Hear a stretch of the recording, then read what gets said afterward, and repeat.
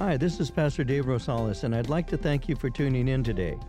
If you've been impacted by these Bible studies, we'd like to hear from you. Whether you're listening through iTunes, Google Play, or any other platform, tap on the stars and leave us a review. Support for this podcast comes from your generous gifts and donations. If you'd like to support this ministry, would you consider partnering with us? Visit our website at calvaryccv.org and click on Give. You can leave us a one-time gift or set up a recurring general donation. Thank you for your support. And now let's begin today's message.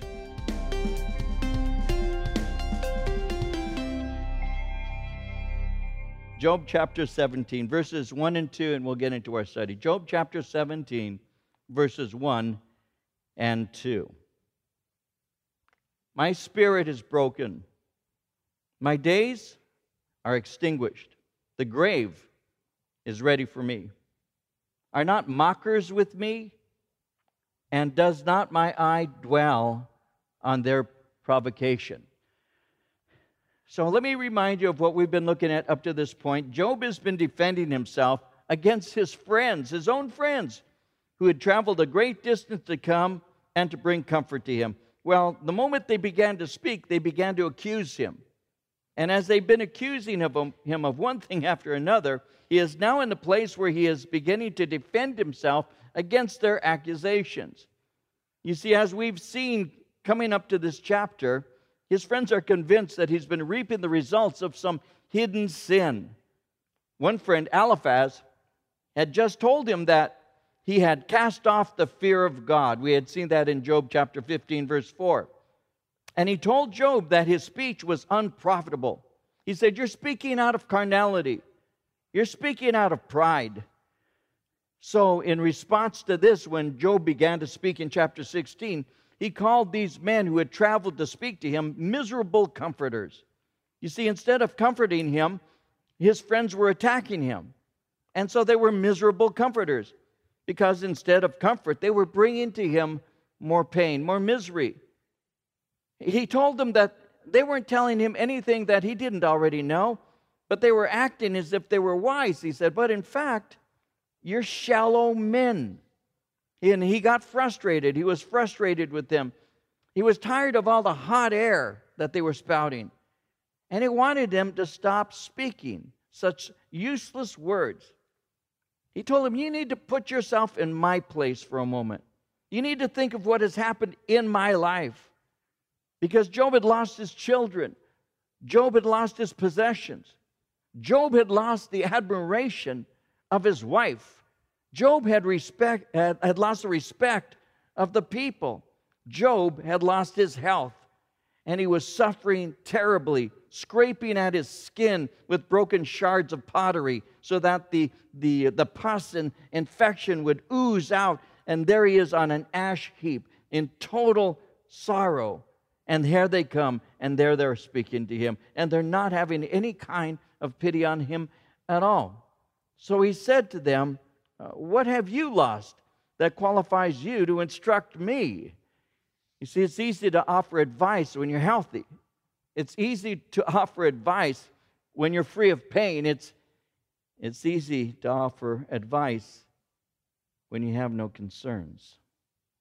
And so he's saying, if our situation was reversed, I could easily speak as you do to you. You see, it's easy to hurt those who are down, and it's easy to criticize those who are in pain and feeling affliction. But he says that's something I wouldn't do to you. He had said in chapter 16, verse 5, he said, "I would strengthen you with my mouth, and the comfort of my lips would relieve your grief." I wouldn't come and arrogantly blame you and tell you you're only reaping what you've sown. You've sinned against God. I would bring you a word of encouragement. I would strengthen you. I would comfort you because I know that you're in sorrow. And so as this is all taking place, Job began to number his complaints, as we saw recently. He began to speak of how God has treated him. He began to speak concerning the pain he's suffering. And he closed chapter 16, wishing that he had someone who could mediate for him someone who could stand in the gap and present his case before God. And he didn't. And all he could do is to wait for his death that was about to come. And he says it. He says, I'm on my way to the place of no return. I'm on my way to the land of death. I just wish that you would speak well of me. I wish that you would understand that I'm innocent. You see, his reason for arguing with them was he wanted them to know without any doubt, I'm not being punished by God. I haven't done what you're accusing me of doing. And so as he's speaking, verse 1 here in chapter 17, continuing, he said, my spirit's broken. My days are extinguished. The grave is ready for me. I'm ready to die. I've been mocked continually. No one is offering me any help. The result is I've been worn down. And to be honest with you, I'm ready to die. What's interesting, and I'll take a moment to look at this, when he says, my spirit is broken. I was using commentators, and many of the commentators I use put out their comments on Scripture in the 1700s or 1800s. It's been said, if they're not dead, they're not read. And so I look at the older commentators because they haven't tried to update the comments to some modern theology. And so I use the older ones. And so one of them, actually more than one, was pointing out the phrase, my spirit is broken. Literally what he's saying, and I believe the King James says this, literally what he is saying is, my breath is corrupt. My breath is corrupt. And it means just what it says. My breath smells terribly. He didn't have any mouthwash, apparently. So he says, my breath is corrupt. What is he saying? He said, the disease that I have, which commentators believe that he had a form of elephantiasis. The disease that I have has caused my breath to be offensive to any who are around me. And the smell that he's speaking of is really a picture of the stench of death. And so he's saying that it's obvious that I'm going through pain, and even my breath is offensive. And some have said, in light of that and the way that he was speaking, that this may be a picture of the distress that he's suffering. So he could be saying, I'm suffering so greatly I can hardly breathe. My lamp, the lamp of my life, is about to go out. When he says that, my days are extinguished, it's another way of saying my lamp is about to go out, and the grave is ready for me. Verse 2, are not mockers with me? And does not my eye dwell on their provocation? My friends are mockers. Instead of bringing comfort, my friends are bringing more pain. You're accusing me, he's saying, of being a hypocrite. And you're saying that I'm using my religion to actually hide my evil. You're saying I'm a religious hypocrite. Because again, remember, he's been arguing that he hasn't sinned. He's been arguing that he doesn't know why he's going through. I haven't done anything to reap the consequences and all. But they have already said, no, you've only had the appearance of righteousness, when in reality God sees your heart, Job, and that's why you're being punished. So he says to them, I'm not a hypocrite. I haven't hidden my evil by a religious kind of appearance. And that's the kind of thing that is offensive. This religious hypocrisy is something that's offensive not only in the Old Testament, but of course, obviously, it's offensive in the New.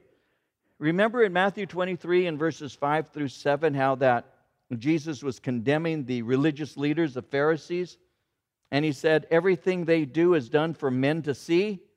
They make their phylacteries wide, the tassels of their garments long. They love the place of honor at banquets and the most important seats in the synagogues. They love to be greeted in the marketplaces and to have men call them rabbi.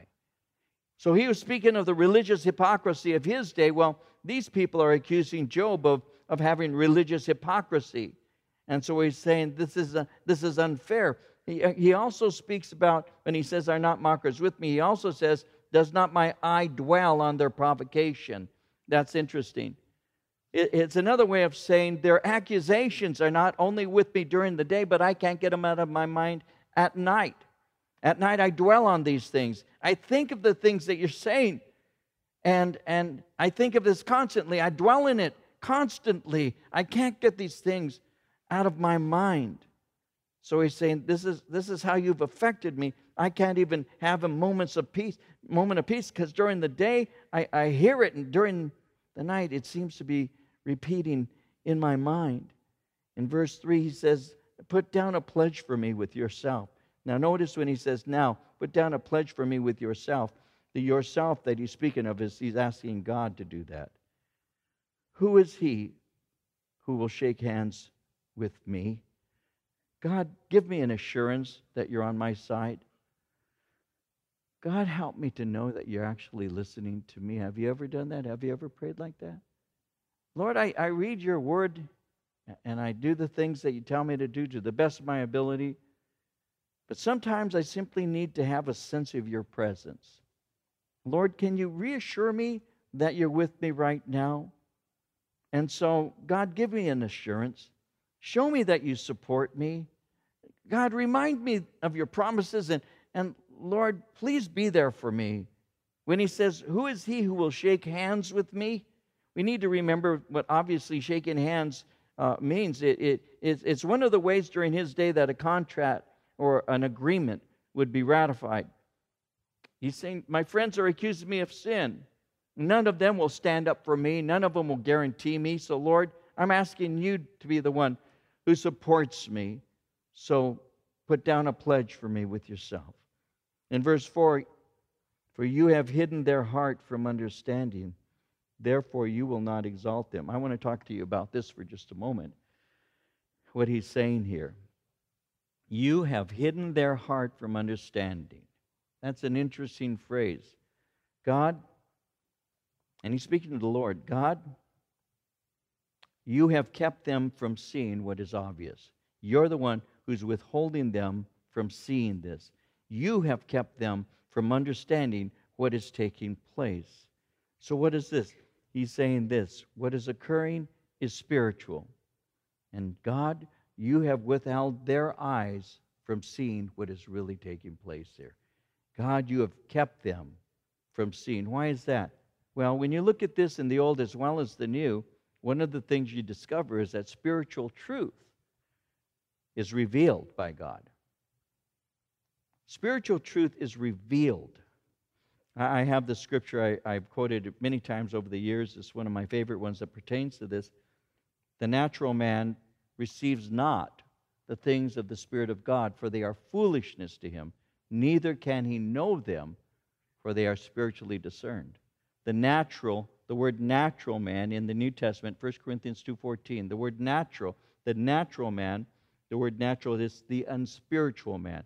It speaks of the one who's devoid of the power of the Holy Spirit or the presence of God in their life. He's the natural man or the natural woman, the woman who is not saved. The natural man receives not. The word receive means to welcome. So the unspiritual person will not welcome. It's a picture of someone standing at a door knocking at a friend's house, but the friend won't open the door to him. They're not receiving, they're not welcoming. The natural man, the unspiritual man, receives not or does not receive the things of the Spirit of God. And then he tells you why. Because spiritual things are revealed by God. So the natural man receiveth not the things of the Spirit of God, for they are foolishness to them. The word foolish is where we get the word moronic or imbecilic. They make no sense. So the natural man thinks that the things of the Spirit of God are stupid. It makes no sense. They are foolishness to him. Neither can he know them. It's not possible for him to know them, for they are spiritually discerned. God reveals it. So how do you know spiritual truth? By going to a Bible study? Alone? No. By God revealing this to you. God's Holy Spirit because you're a believer in Christ, God's Holy Spirit takes and He knits within you. It's like deep calling unto deep. And so you hear a study or you're reading the Word, and the Holy Spirit knits that within you, and there's something within you that recognizes it and says, that's the answer. That's what I've been looking for. Yes, Jesus, now I get it. But God's truth, and this is so basic, but it's really important, God's truth must be revealed. Because if God chooses to hide Himself, who can find Him? You know, sometimes we say, well, I found the Lord. Well, no, if God were hiding Himself, I mean, come on, I play hide and seek with my kids, and I could find them. But God isn't playing hide and seek. If God decided to hide somewhere, you would never find Him. He has to reveal Himself to you. And so spiritual truth is revealed. And when Job is speaking concerning these things, the fact is God has withheld your eyes from seeing this is a very spiritual thing. He's saying you do not see this because God has not revealed this to you. You don't see this because for whatever reason He has hidden this truth from you. God has withheld you from seeing. Truth is something that's revealed. And God can keep people from seeing. In John 12, verse 40, He has blinded their eyes and hardened their hearts, so they can neither see with their eyes, nor understand with their hearts, nor turn, and I would heal them. There is a spiritual blindness, and Job is saying that God has kept them from seeing what is taking place. God has withheld your understanding. And that's why you're saying these things. Now, when you understand that, it helps you when people begin to hurt and criticize you. It helps you when people begin to say things that they really don't understand or really don't know. And so Job is simply saying, God has kept you from seeing this. You know, I learned a long time ago that you might be able to argue well and maybe able to present a scripture well, and you may be able to defend a position well, and you may get in a debate with somebody and know enough information to win an argument. I learned that when I was 23 years old. I learned that. It doesn't seem like 10 years ago, but it was.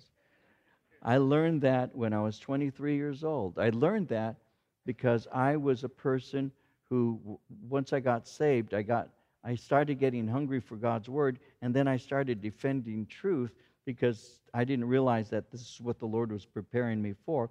I simply felt that if it's true, you need to know it's true, and you need to live as if it's true, and you need to believe that it's true, and your life ought to be changed because it's true. And I learned that at the age of 23. And then people began to knock on my door to give me false doctrine.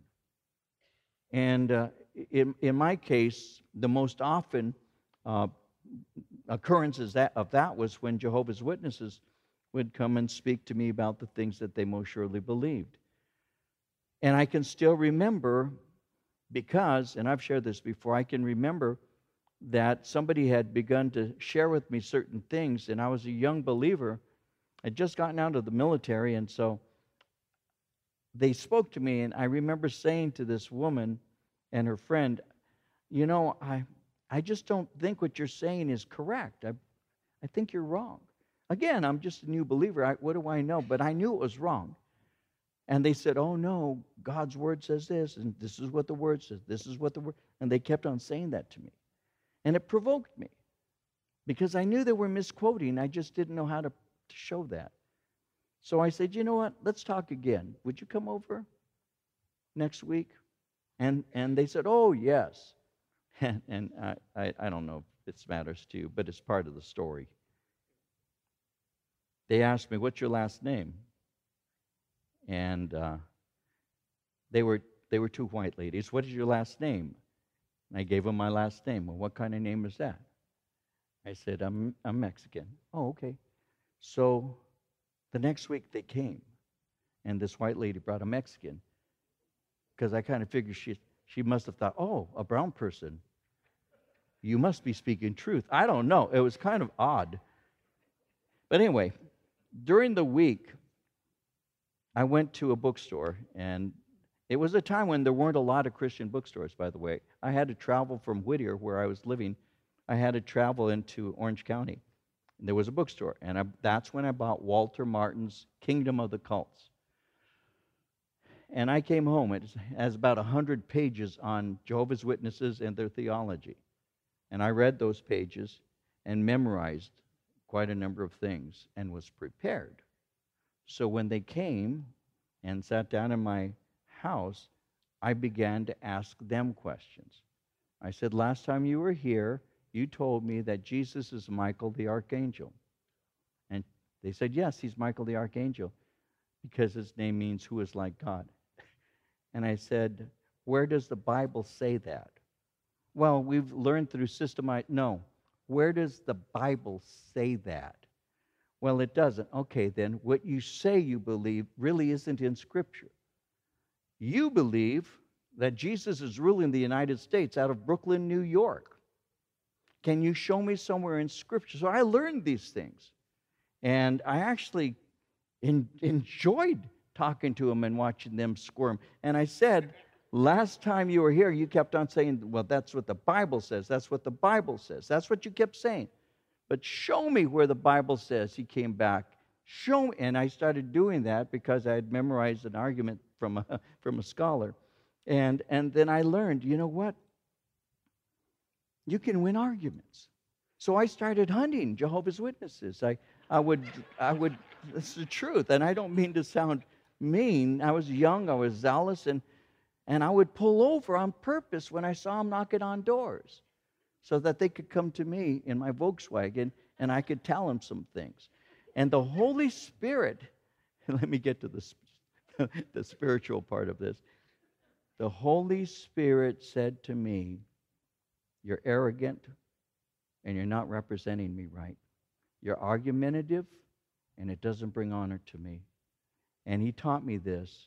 And maybe somebody needs to hear it, maybe not in this room, maybe somebody online. He said, you can win an argument. I'll never forget that. You can win an argument, but you can still lose a soul. You're not loving them. You're not loving them. You're loving arguing. That was the truth. That was the truth. I had that attitude. And there are Christians, I tell you, who know truth but present it like it's a bazooka. They blow people up. People end up smoking like Wile E. Coyote. Some of you might remember him. He won the argument. He lost the soul. And so the Lord said, and His Word teaches this. It wasn't like just a conversation. His Word teaches this, but I had that sense also. Give them the Word. Always give them the Word, because it is the truth that sets people free.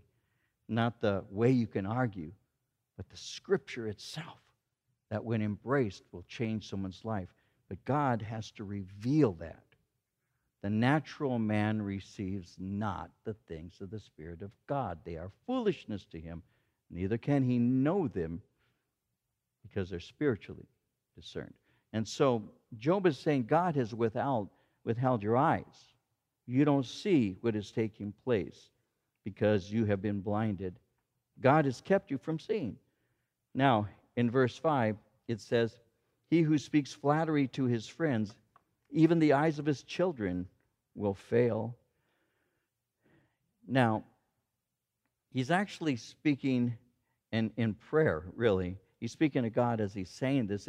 It seems that he's saying that his friends are promising him blessings if he repents, but he makes a statement, and I find it interesting when it says, he who speaks flattery to his friends, even the eyes of his children will fail. It seems to be making a statement that those who make these promises, flattering promises and all, they're saying if you change, you're going to be blessed by God. Well, he's actually saying those kinds of untruths are harmful, even to your kids. Why? Because he's saying that when you're teaching your children the things that you're arguing with me about, and he's speaking to the Lord in prayer about this, it's all tied up in that. He's saying the children are taught to believe the wrong things, and the children are being taught to look for the wrong things. And so the arguments, and Lord, help them to see this is the kind of thing that's happening, is actually taking them away from knowing truth and not helping them to know it. He says in verse 6, he who has made me a byword, but he has made me a byword of the people. Listen to that. And I have become one in whose face men spit. Now, you need to know and remember that Job had at one time been the most respected man. People everywhere knew of him, and they would give him great respect. When he spoke, he was the guy that if there were a group of men, and they would be elders, men who were of good reputation, and when Job would walk in the room, it's difficult to say this clearly, but when Job would walk in the room, they would get quiet. Here comes Job, and the men who are speaking amongst themselves and speaking in deep ways and all, and then you hear the sound off to the side, and people are greeting, and they hear Job, and they look, and when Job would walk in, everybody got quiet. Everybody would be quiet because of the respect they had for this man. When Pastor Chuck was still alive, we would go yearly to have planning meetings with some of the men who were overseers in Calvary Chapel, and we would have planning meetings, and the guys, we'd all be around the table, and there'd be quite a number of us, and we were seated in this room. There could be 20 or more men, and we're talking to our friends and visiting, catching up, and there's a lot of that noise. And the minute Pastor Chuck walked in, everybody got quiet. Not because God walked in the room, but because of our respect for our pastor. And these are men who were pastors over the movement of Calvary Chapel, some with multiple thousands in their churches, and yet the minute Chuck would walk in, and I can still remember it, we would be seated there, we'd be talking, and here he comes, and it gets quiet. And Chuck would walk across and come and sit down, and then the very first thing he would be asked is, Pastor, what are you concerned with? That would be the very first question every meeting. And he said, this was his answer, have we therefore begun in the Spirit, and will we be made perfect by the flesh? That was his number one answer. Is the Calvary Chapel movement going to continue walking in the Spirit, or are we going to go to man-made ways to grow churches? That was his number one concern. He would say it every time. Have we begun in the Spirit, will we be made perfect by the flesh? So I understand the way that when a man like Chuck would walk in the room, I respected him. He was my pastor. I loved him, and I asked him for wisdom. He would give me his wisdom. There's a relation. Job was like that. So people who were great would be talking. Job would walk in the room, and they would be quiet because this man Job was here. He was highly respected. People everywhere gave him respect. Everywhere they would listen to his counsel. He said in Job 29, 7 and 8, when I went out to the gate by the city, when I took my seat in the open square, the young men saw me and hid, and the aged arose and stood. Though once greatly respected, he's now an object of gossip and derision. Even the lowest of men openly showed him great disrespect. In Job 30, verses 9 and 10, he says, now I am their taunting song. Yes, I'm their byword. They abhor me. They keep far from me. And they do not hesitate to spit in my face. He says in verse 7, my eye has also grown dim because of sorrow, and all my members are like shadows. I'm constantly in pain. I cry my heart out constantly. I'm worn out from weeping. I'm thin. My color has left me. I look like a ghost. I look like a shadow. In verse 8, upright men are astonished at this, and the innocent stirs himself up against the hypocrite. As they consider everything, the righteous are stirred to resist and to reject hypocrisy. Yet, verse 9, the righteous will hold to his way, and he who has clean hands will be stronger and stronger. The righteous will retain his integrity, will grow stronger through the whole trial. That's because trials such as these result in greater strength. And as Job is speaking about that, he's giving us insight into trials. I'm going to give you some things. Some of you may want to mark some of these things down because Job is giving us insight into trials. And I want to share some things with you about trials. First thing about trials is they come upon everybody who lives for Jesus Christ. Everybody who's living for Jesus Christ. If you're not going through a trial, check out your life. You may not be living right now. Because the enemy has a way of just promoting you, but when I'm not living the way the Lord would have me to live, I will go through trials. And that happens to everybody. It's not unusual. Psalm 66 verse 10 says, "For you, O God, have proved us. You have tried us as silver is tried." In 1 Peter 4 verses 12 and 3, the apostle said, "Beloved, think it not strange concerning the fiery trial which is to try you, as though some strange thing happened to you. Rejoice, inasmuch as you are partakers of Christ's sufferings, that when his glory shall be revealed, you may be glad also with exceeding joy." Don't be kicking against it, but allow God to work in you through the trial. It happens to everybody. It's not unusual. It's not that God hates you. It's God is refining you.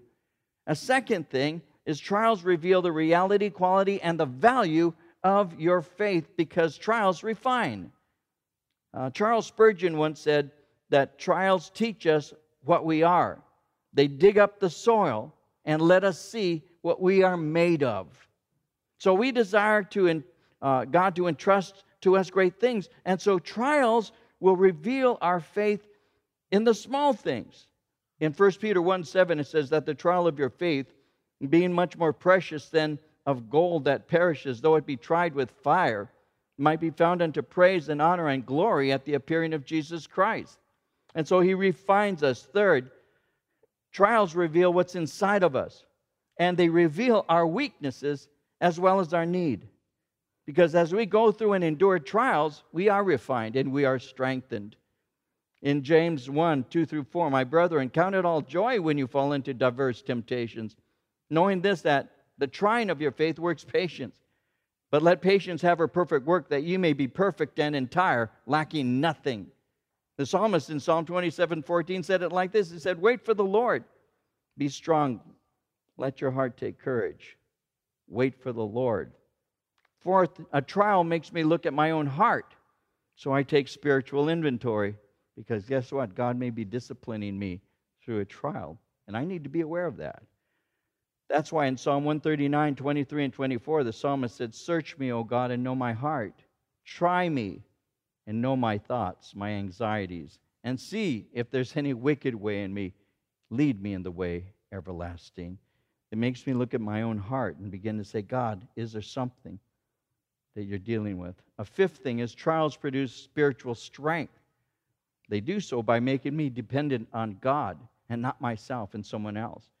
In Romans 5:3-5, not only so, we glory in tribulations also, knowing that tribulation works patience, and patience experience, and experience hope, and hope makes not ashamed, because the love of God is shed abroad in our hearts by the Holy Ghost, which is given to us. So we depend on the Lord. A sixth thing, trials are used by God to prepare us for what He will have us to do. In Hebrews 10:35 and 36, he says, "Do not throw away your confidence. It will be richly rewarded. You need to persevere, so that when you've done the will of God, you will receive what He has promised." A seventh thing, trials direct our attention to God because we seek Him for answers. Trust in the Lord with all your heart. Lean not unto thine own understanding. In all thy ways acknowledge Him, and He will direct your path. An eighth thing, God uses trials to demonstrate His ability to bring us through. In 2 Peter 2, verse 9, the Lord knows how to deliver the godly out of temptations, trials, and to reserve the unjust under punishment for the day of judgment. Rather than complaining, look for what God is doing. Rather than complaining, how come? In that way that we can, we begin to say, "God, what are you doing? Is there something within me that you want to cleanse? Is there some area of my life that you're not pleased with?" And then, "God, I need your help, and I need your strength, and Lord, and the Lord begins to show you that there's no temptation taking you but such as is common to man. God is able with the temptation also to make a way of escape, that you may be able to bear it. There's nothing that you're going through that God hasn't made a way of escape for you. He has. When it says God has made a way of escape, it's a picture of you in a battle and soldiers are against you and there's no place to turn. And when it says, but God has made a way of escape, it's like He has cut out of a rock a cave and a passageway. So when your back is against the rock, God is opening up a way of escape, and He'll take care of you. And the problem sometimes we have is we think that the things we're going through are unique to only us, when in fact, they're common to all of us.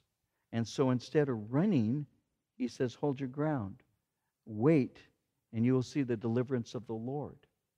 So you're standing at the edge of a river, or you're standing at the edge of a sea, and the enemy's behind you, and your way is cut off. And God, like He did with Moses, sends a strong wind, separates the water, dries the ground, sets you through, and then takes care of the enemy that comes after you. That's how it works. You hold fast. I don't know, maybe somebody needs to hear this. Maybe somebody's in the midst of a trial right now. Hold fast. Don't let go. God will see you through. You'll make it through. You're going to turn around, and you're going to see that God was with you every step of the way. And the times that you were crying out saying, what's going on? The Lord is saying, I was always there. I was always next to you. But you were so caught up in you and what you were going through, you didn't even notice that I was protecting you. And when you finally said, I can't take this anymore, that made it possible for me to actually work what I wanted to do. Listen, after many years of walking with the Lord, I'm only telling you what He's taught me. It's true. When I give up quickly, God shows up quickly. If I want to keep on complaining and fight and worry, He'll let me. He'll let me until eventually I have to just give up. This guy was walking by a lake, and a woman was standing at the lip of the lake, and out several feet out from the lip of the lake, he could see flailing. So he stood next to the woman, and he said to the woman, what's wrong? And she says, my son can't swim. He fell in. I can't swim. I can't save him. He's drowning. Can you help him? And the man says, yes. And still stands there. He's standing there, and she's panicking, and he doesn't jump in. And he's just standing there. What are you doing? What are you doing? He just stands with his arms folded. Finally, the kid goes under the water the last time and doesn't come up for a few seconds. The man jumps in and grabs him, drags him, puts him out on ground, and the boy revives. And so the woman says to him, why didn't you jump in and save him? Why did you let him get to that point? And he said, because as long as he had strength, if I'd have gone in, he'd have drowned me along with himself. I had to wait till he had no strength so I could save him. And I've learned that lesson spiritually.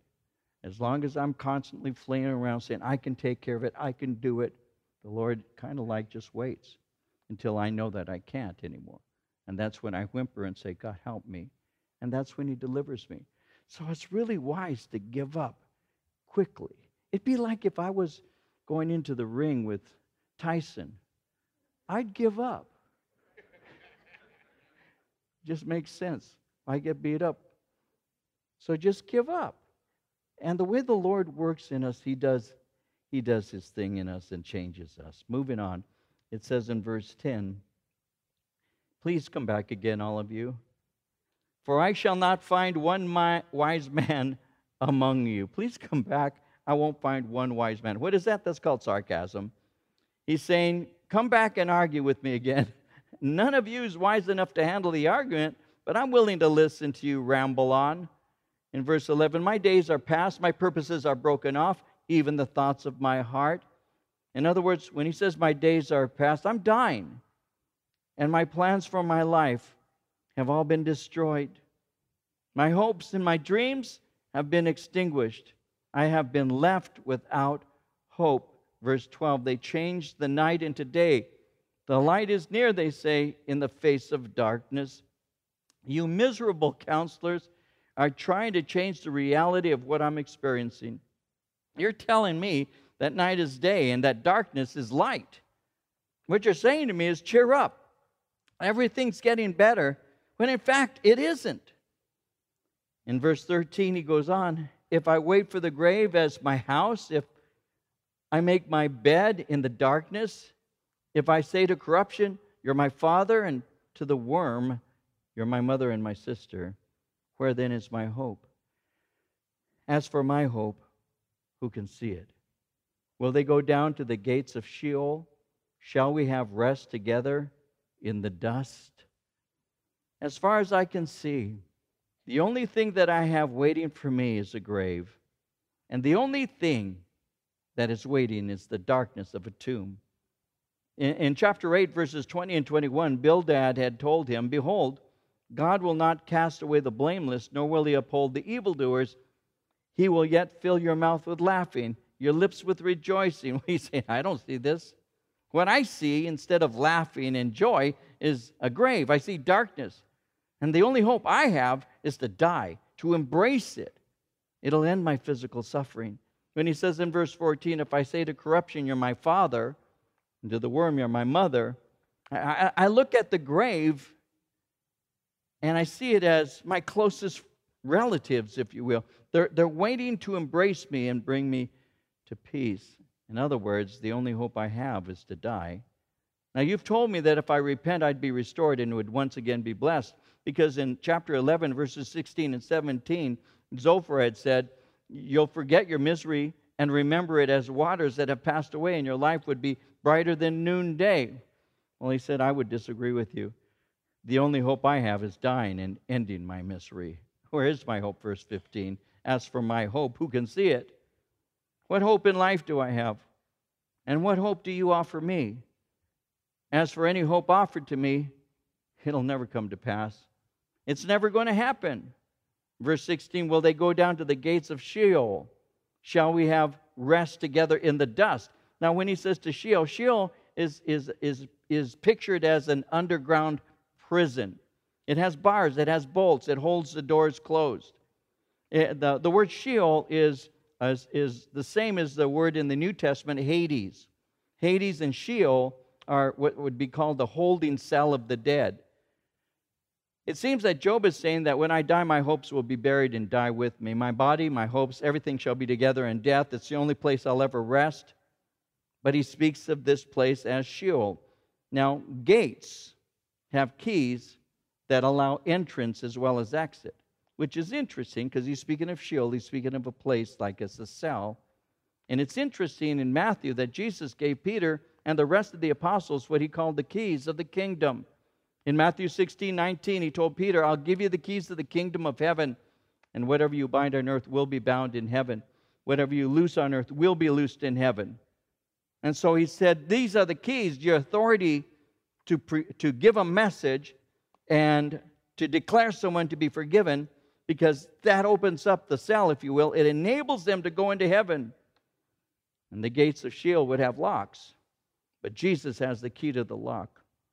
In Revelation 1:18, we saw how he said, I'm the living one. I was dead. Now look, I'm alive forever and ever. I hold the keys of death and Hades. Every time you preach the gospel and share with somebody of the good things of God, that person, when they receive Christ, you're using the keys and you're unlocking the door that's allowing them freedom. That's one of the reasons why when you see somebody get saved, the joy just comes up in your heart, because this person has been set free. I still remember that when the Lord spoke to my heart and I got saved. I still remember. I'll always remember the joy of salvation. Do you remember when you got saved? I remember. I've never forgotten all these years that sense that my burden of sin was gone. I've been forgiven. And there was a joy that came that I didn't have before. That came because I had been a prisoner, but the gospel key had opened the door. And the gate sprung open, and I was set free. There's nothing like it. There's nothing like it. Sheol is pictured with bars. And Job is speaking concerning that. But he's saying, I'm a prisoner. I haven't been set free. But the hope that he desires, that knowledge that he's been set free, is one day revealed most clearly through the gospel, because the hope is Jesus. Because Jesus is the one who holds the keys. Jesus gave the keys to his followers. And we of all people have hope. And we of all people can rest because of Jesus. Again, my hope is in the Lord. It's never been in man since I got saved. Man does let us down. I let people down. Men let people down. But God never lets you down. God never lets you down. He's the one person that you can always trust, because he never leaves you. He never forsakes you. He never fails. He's always there. He walks with you. You're never alone. And so I have hope. And I may not always be happy, but I certainly always have hope, because my hope is in the Lord, and he is where my confidence has been entrusted. He is the one we all as believers should surely hope in, because he never fails. He never fails. In the way that my little girl Anna was looking at me when all the plane was shaking and people were screaming and crying, and she said, Dad, I just kept my eye on you, because I knew that if you were afraid, I'd be afraid. And Dad, you didn't get afraid, so I didn't get afraid. Well, I keep my eyes on the Lord, because he's never afraid. Try and find a Bible scripture where it says, and Jesus saw the devil and cried in fear. It's not there. But the Bible says the devils fear and tremble at Jesus Christ. So we're on his side. Better than that, he is for us. And so we don't worry. It's just that way. God is in control. If you'd like to learn more about Pastor David or Calvary Chapel Chino Valley, please visit our website at calvaryccv.org. Thanks for listening, and have a great day.